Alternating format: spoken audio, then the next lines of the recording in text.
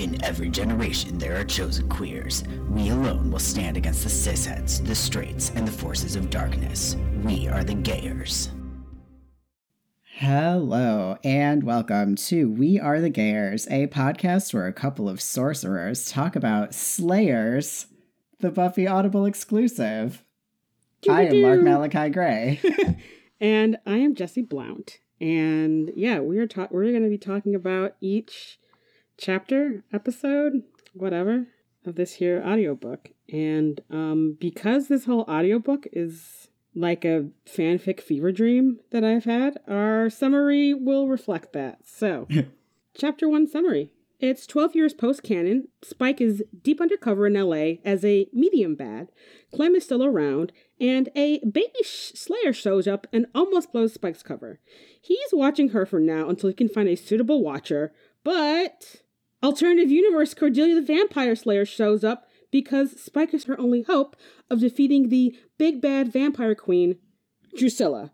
Dun dun dun. Dun dun dun. Also, AU Anya is alive and a witch and is missing her other best friend who is not yet revealed to us. I know. Who's it going to be? Listeners, for the record, this is still a fully spoiled podcast. I'm just being dramatic. We will tell you who it's going to be because you know, these are spoiler podcasts. Exactly. Tags. Alternative universe canon compliant. Not comic canon. Clem is Spike's BFF. Cordelia lives. Anya lives. Sort of. Multiverse nonsense. Buffy is MIA. This is like a fanfic I would have imagined in a drug-induced haze in the best way. Original character. Drusilla remains the queen of my heart. And the dog does not die. Perfect. I want to get that out of the way for everyone who, if you were like me, being like, they better not hurt Jasper. Jasper goes through it, but he makes it through. Jasper perseveres. All right, yes. So as I said, we're spoiling everything. And listeners, come with me now as we enter the Bronze, where we talk about everything that doesn't go anywhere else. My first thing is that, of course, the, I guess, nexus of Spike's deep cover work is a fight club / dark magic / gambling den called The Dark Place, which is also extreme eye roll. It's so funny.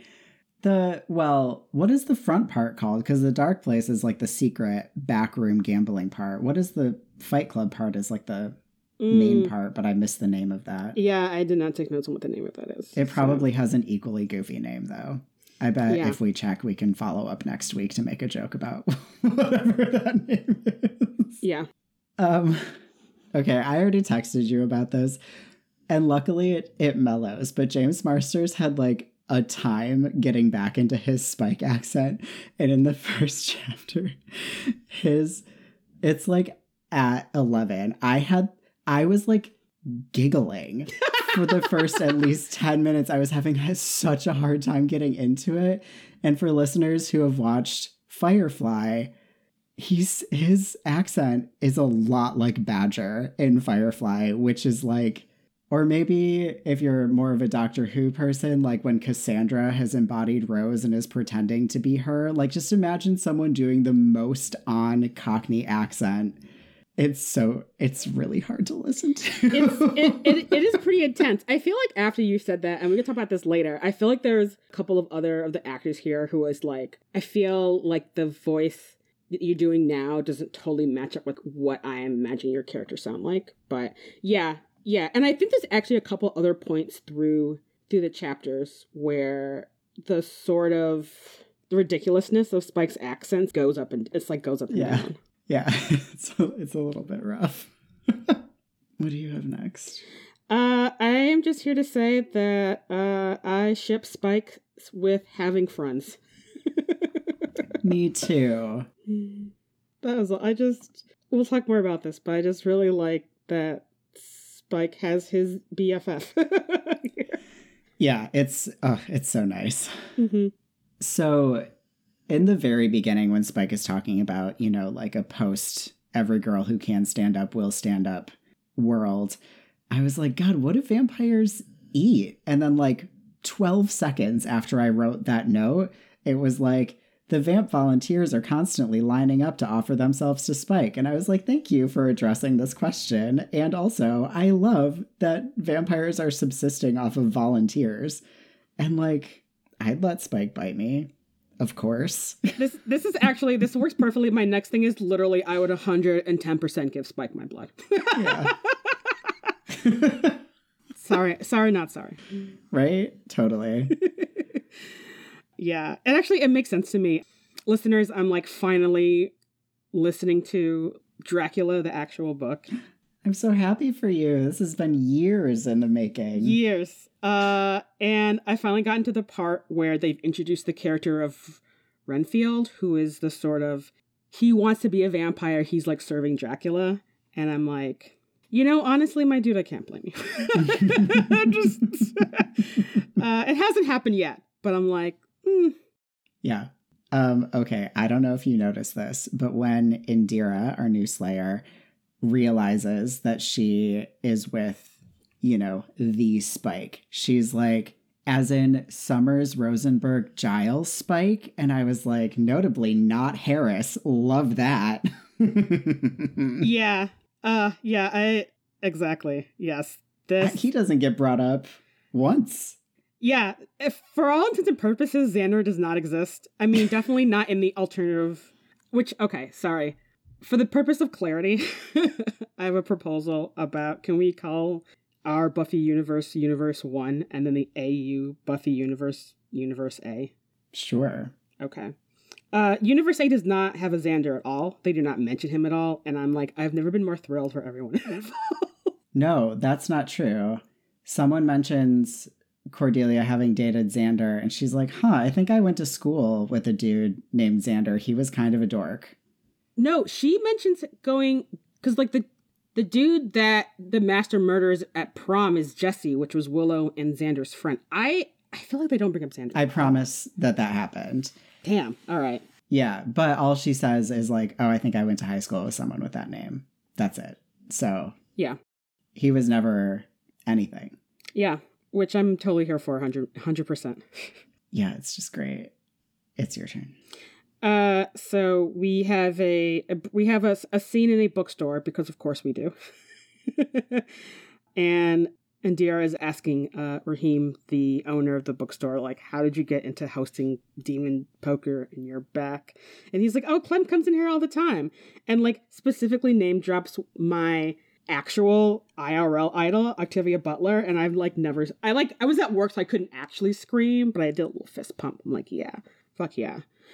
So if you don't know who that is, you should Google her and then read all of her books. Okay, thanks. Yeah, as soon as that happened, I was like, oh my God, Jesse's going to be so happy about that.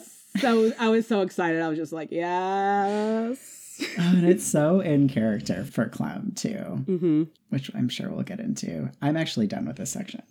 I just have one more thing, which is, I don't know why it didn't occur to me until listening to this, that, of course, Anya would have a dog. And I just love that for her here. Yeah. She has big little dog energy. You are so correct.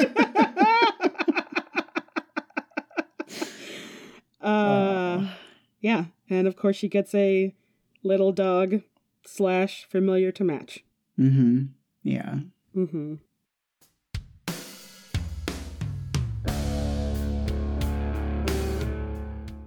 Welcome to the cemetery, where we talk about characters. Let's start with your Spike stuff. Okay, so 12 years post-canon, bajillion slayers, Spike. It's very funny. At the beginning of this chapter, Spike's to be like, I'm evil again. I'm like, I literally do not believe that for a fucking second.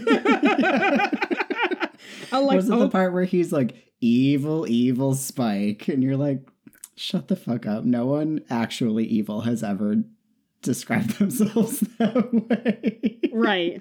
And I'm also just like, okay, Spike, LOL. Yeah. Right. At no point did I believe that. And then, of course, he's just like, it is revealed that he is deep cover for the Slayer Council to kind of keep an eye / moderate the amount of medium bads that are killing people in LA, which makes more sense for his character. Yeah. I haven't looked this up. I don't think that this audiobook, I don't think it references anything that's happened in the comic book which is like, there's like a season 8, 9, and 10 in the comics, but like I haven't read the comics, but I don't think anything about that has been mentioned here. So it's just nice to get like an update on him. So it's good to check in on Spike. He's, I don't want to say like the same, but he's still fighting the good fight with his best friend Clem, who was great to see come back. Last time we've seen him in canon, he was fleeing Sunnydale in season 7. So he only went to LA, and now him and Spike are BFFs. And Spike is clearly rocking that single life in a way that he has not done in the entirety of his vampire life. True. That's true. Which, you know, is not at all related to anything that's going to happen later on in this book at all. Yeah, I think speaking of Spike having friends and stuff, I just love having Clem as a main character in this book. It is such a delight, you know? He's this wonderful side character that I think everyone's just like, gosh, I wish I had more Clem in my life. And like, now we really, really do. And it's so great. Yeah, I think that, and I'm probably going to say this in every episode, Clem does a better job of being the Xander character than Xander does. Oh, totally, because he's genuinely nice. He's like never, ever mean to anyone. Yeah. Period. I know. Unless he's eating them, and they all deserve it. Yeah, he's a very refreshing character, and just, it's very easy to see why Spike and Clem are friends, because, I mean, obviously Spike's tough punk rock exterior is just a gooey poet soul, and, you know, Clem is, like, incredibly, like, just genuine and sincere. Yeah. It's a very, like, odd couple kind of friendship, but I love it, and it totally works. Yeah. Should we talk about Indira? Yes, we should. So, we get an original character who is a literal brand new Slayer. Like, literally, she shows up and she's like, I got my Slayer powers this morning, and now it's the evening, and I'm trying to take all these demons in this demon bar that I found probably on Slayer TikTok, so here I am, everyone. And it's just like, Slayer Reddit. She is very specific that she hangs out on Slayer Reddit. She is specific about that. I'm also kind of like, I guess I should ask some 15-year-olds in my life, but I'm like, I still feel like it would be Reddit and like IG and TikTok, but who knows? Yeah, she is very nerdy about Slayer culture, because of course it's been 12 years since all the Slayers have been activated, so people know that they're there. So it makes sense that she's just like, I know all about all of the OG Slayer team that made this happen and about slaying in general. And you're just like, honestly, same.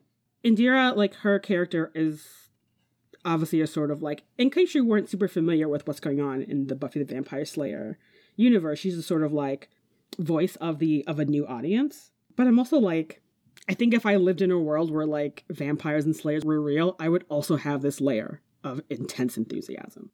Yeah, she's such a delightful character. It took me a little bit to get into the book. I mean, this first chapter is like pretty slow. And again, Spike's accent was like kind of rough for me to get into. But I feel like by maybe chapter 3, I spent the rest of the book just being like, I want to go back in time and have Amber Benson be responsible for the entirety of the Buffy universe, because these characters are just better. Yeah. It's like two things where it's like updating what we love about the Buffy universe to like contemporary cultural norms of like what the show could have been doing in the 90s, and like now it's sort of like, this is the kind of storytelling that like fans of Buffy deserve, and now in here we're going to give you all of this. You want strong female characters? Check. You want strong female friendships? Check. You want well-developed characters?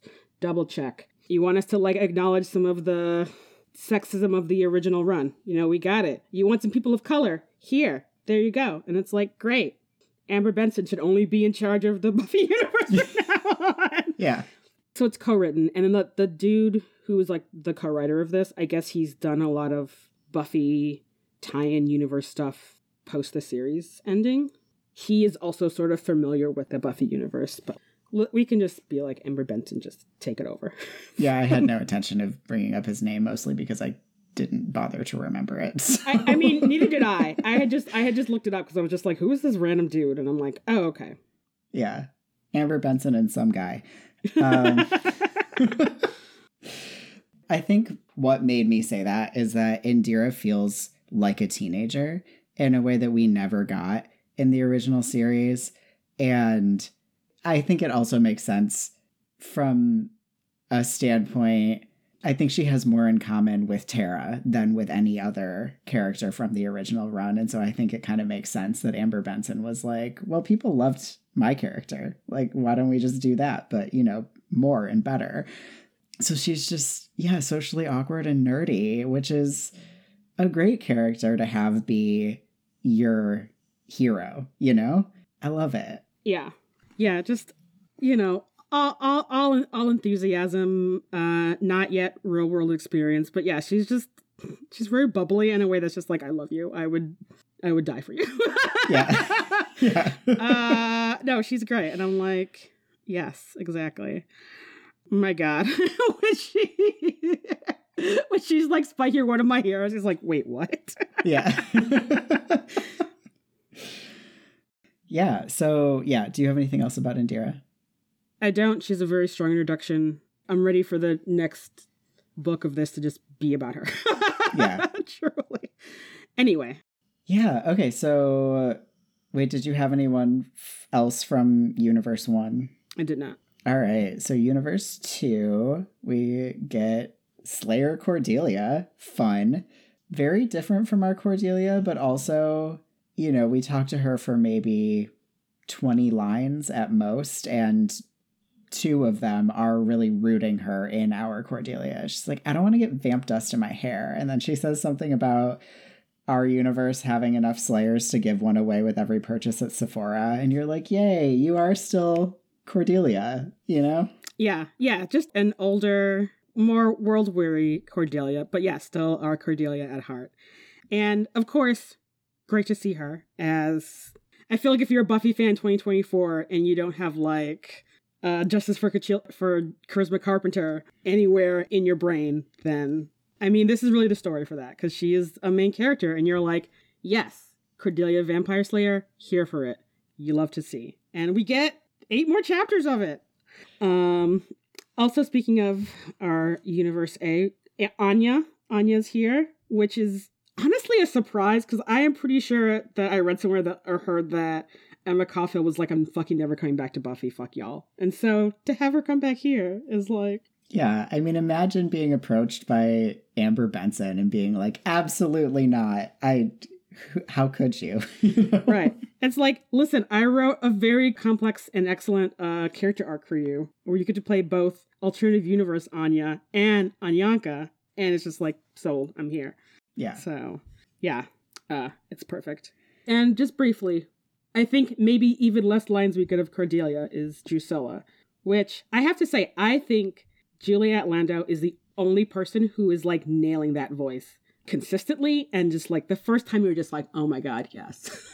Yeah, she is Drusilla. There's not even any adjusting to... I mean, and I think a part of it with all of the characters is like people's voices change as they get older.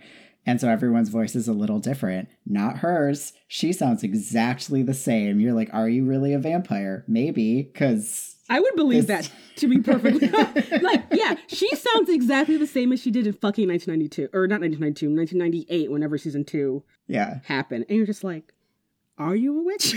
Right. Exactly. Anyway, it's great. I've always loved Drusilla, and like this whole story has been like a feast for me as a Drusilla fan. Like, just truly, I have just eaten so much from the table of this story as a humongous fan of Drusilla. Yep. Same.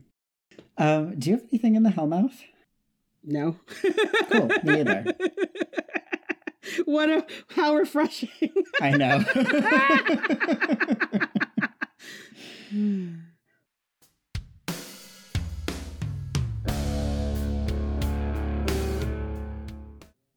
Welcome to the Magic Box. This is, for the record, the first time on We Are the Gayers that we have been to the Magic Box because we haven't covered the season that the Magic Box is in.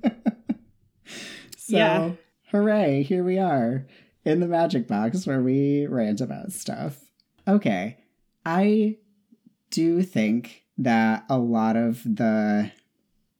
We kind of talked about this with our Camp Damascus episode on the Gaily Planet, where what I really liked about that book and about Chuck Tingle's writing is that it's like, you know, I feel like you can be really heavy-handed with a thing if it's what you're doing, but that's not what this story is doing, but they do a lot of it. And so I get a little eye-rolly sometimes where I'm like, okay, you know?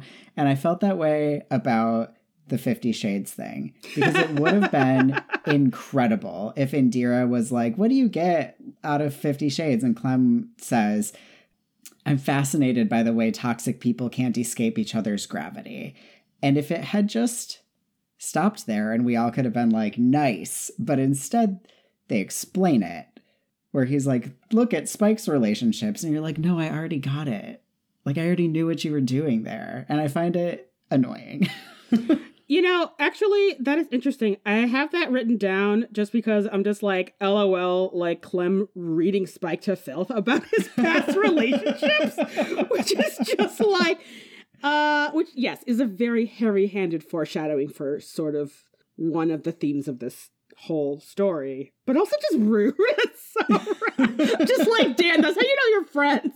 It's that Clem is just like to a complete stranger. It's like, let me tell you about how fucked up Spike's relationships have been. And you're just like, damn. Okay, you know what? I have amended my feelings about this. That's a really good point. There is a lot of heavy-handed foreshadowing, though, in this chapter. So, yeah, all of the stuff about, like, love and toxic love and, like, what that means is very much like, okay, we get it. Yeah. So my first thing is about... So we have a sort of subplot in these first couple of chapters with Miranda, some energy-sucking demon who, like, feeds on suffering. And we get a pretty bleak line about her just, like, destroying the life of the Slayer in San Diego. Mm-hmm. Like, murdering her whole family and, like, breaking half of her body. And I just have to say that, what the fuck? Because it made it sound like, oh, the Slayer of San Diego. There's Slayers fucking everywhere. Why are there not, like, 5 Slayers in San Diego and not just one Slayer who, like, for to be vulnerable until some fucking demon comes and murders her family? Like, what? Don't they say that there's a bunch of Slayers protecting her at the hospital? I think the demon she might just be a good planner. That could be it, I guess. And maybe this is just me kind of being like, wait, what? Because to me it sounded like those Slayers showed up now that they know that Gwen, the San Diego Slayer, is in danger. Oh, maybe. And I feel like that combined with a thing that we get in, like, I mean, not even a thing we get in a later book, sort of this idea that even though Indira is heavy on, like, Slayer Reddit, the fact that she's like, I don't know where to find a watcher, I just showed up and started kicking some demon's ass. I'm like, are you telling me there aren't watchers, LOL, watching this shit to be, like, monitoring online and be like, oh, someone is, like, got my Slayer powers, you know? And I guess I don't know if it's intentional or not, but it sort of speaks to me like maybe there's, I guess, like any large organization, maybe some, you know, you can easily slip through the cracks of the sort of Slayer Watcher organization, which seems like someone should be working on that. Okay, so the vibe I got was that she went to Demon Fight Club with the assumption that if she, like, got up to shenanigans, a watcher would show up, basically. Like, she went there to, like, summon a watcher, more or less. So I feel like they probably are still magically monitoring, right? The way that they were for potentials in season 7. But she sort of, it seems like, left wherever she was and, like, went on a road trip to go do a thing. So I don't know how much, like, how easy she's been to find. I guess that's true. Yeah, because she's kind of a act first, think later kind of person. You know, that is true. That is very true. I guess it just seems like to me as someone who is perpetually online. It seems like, I don't know, there should be a like form on the Watcher website to be like, did you get your Slayer powers? Like, send us a message and we'll get you in touch with our local Watcher liaison. And I guess part of it could just be because Spike has been deep cover maybe this whole time, depending, at least several years, that maybe he just doesn't have enough information about like how the Watchers Council works now to like appropriately connect Indira to a Watcher. Like, we see him go to a retired Watcher who owns a bodega, apparently. Oh my god, I love it so much. Who is like one of the best side characters. And it's like, yeah, and he's like, oh, just call Giles up. And it's like, but you don't know Giles is retired. So yeah. I guess there's too many questions, I guess, to be like, how are these things allowed to happen? But right. Yeah, no, that's a good question. I think we've actually talked about all of my other stuff, so. Okay. I think Spike, and I guess this is very Spike, I don't think Spike is doing a very good job of being deep cover, like, double agent. Because, like, he has his, like, weekly poker nights with, like, other supernatural creatures where they clearly know he is not evil. Mm-hmm. Which is how he gets ratted out to Miranda later on in this story. Because Esther's like, well, fuck you if I can't join your poker game anymore. I'm going to rat you out. And I'm like, I know you need an outlet to not just pretend to be evil anymore. But, like, you should have kept a much tighter circle of people who know this information. Yeah. So, I don't know. It's just a very Spike-like way of, like, getting outed as a bad guy to the rest of the LA evil community. Yeah, totally.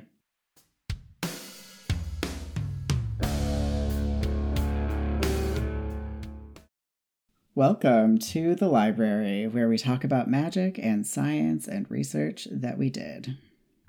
All right, so there is a minute when I was listening to later chapters of this book, because, spoiler alert, one of the sort of actual big bags is a possessed book.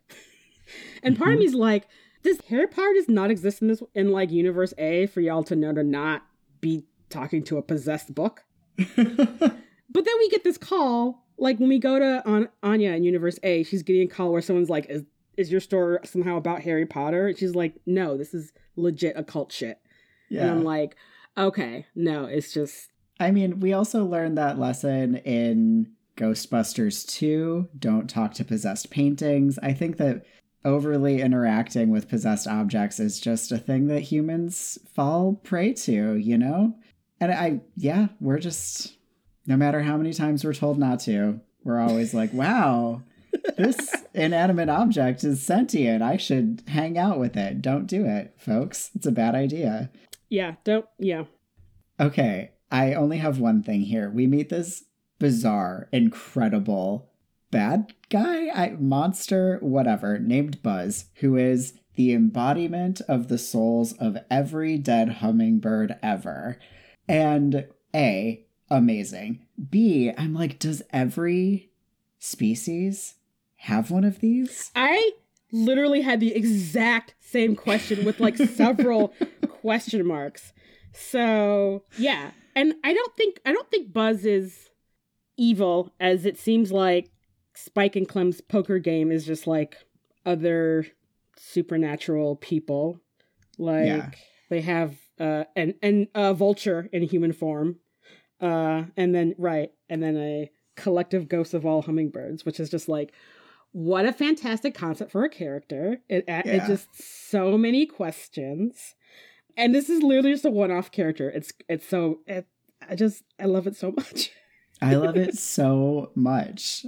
Yeah, I hope that if there are more of these in the future, we just meet like one more embodiment of a different species in every book. Like, what is this? It's so weird. What a weird idea. I love it. Okay. I know. What else? All right. I have two things.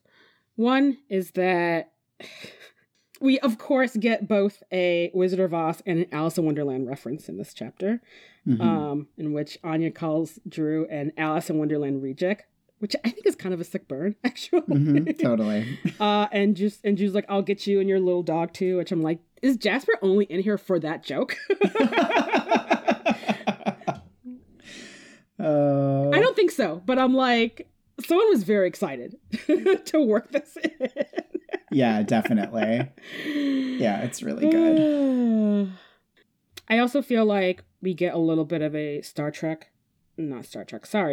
OG Star Wars nod when you have Cordelia show up in a cloak and is basically just like, I need your help, Spike. And she doesn't say, Spike, you're my only hope, a la the first Star Wars movie. But I'm like, you're pretty close. Why is Cordelia wearing a hooded cloak? I'm just... and literally moments before when Clem is insulting Spike, he says that Buffy was Spike's Death Star. So I think that you're onto something here. This is what happens when nerds write books. Yep.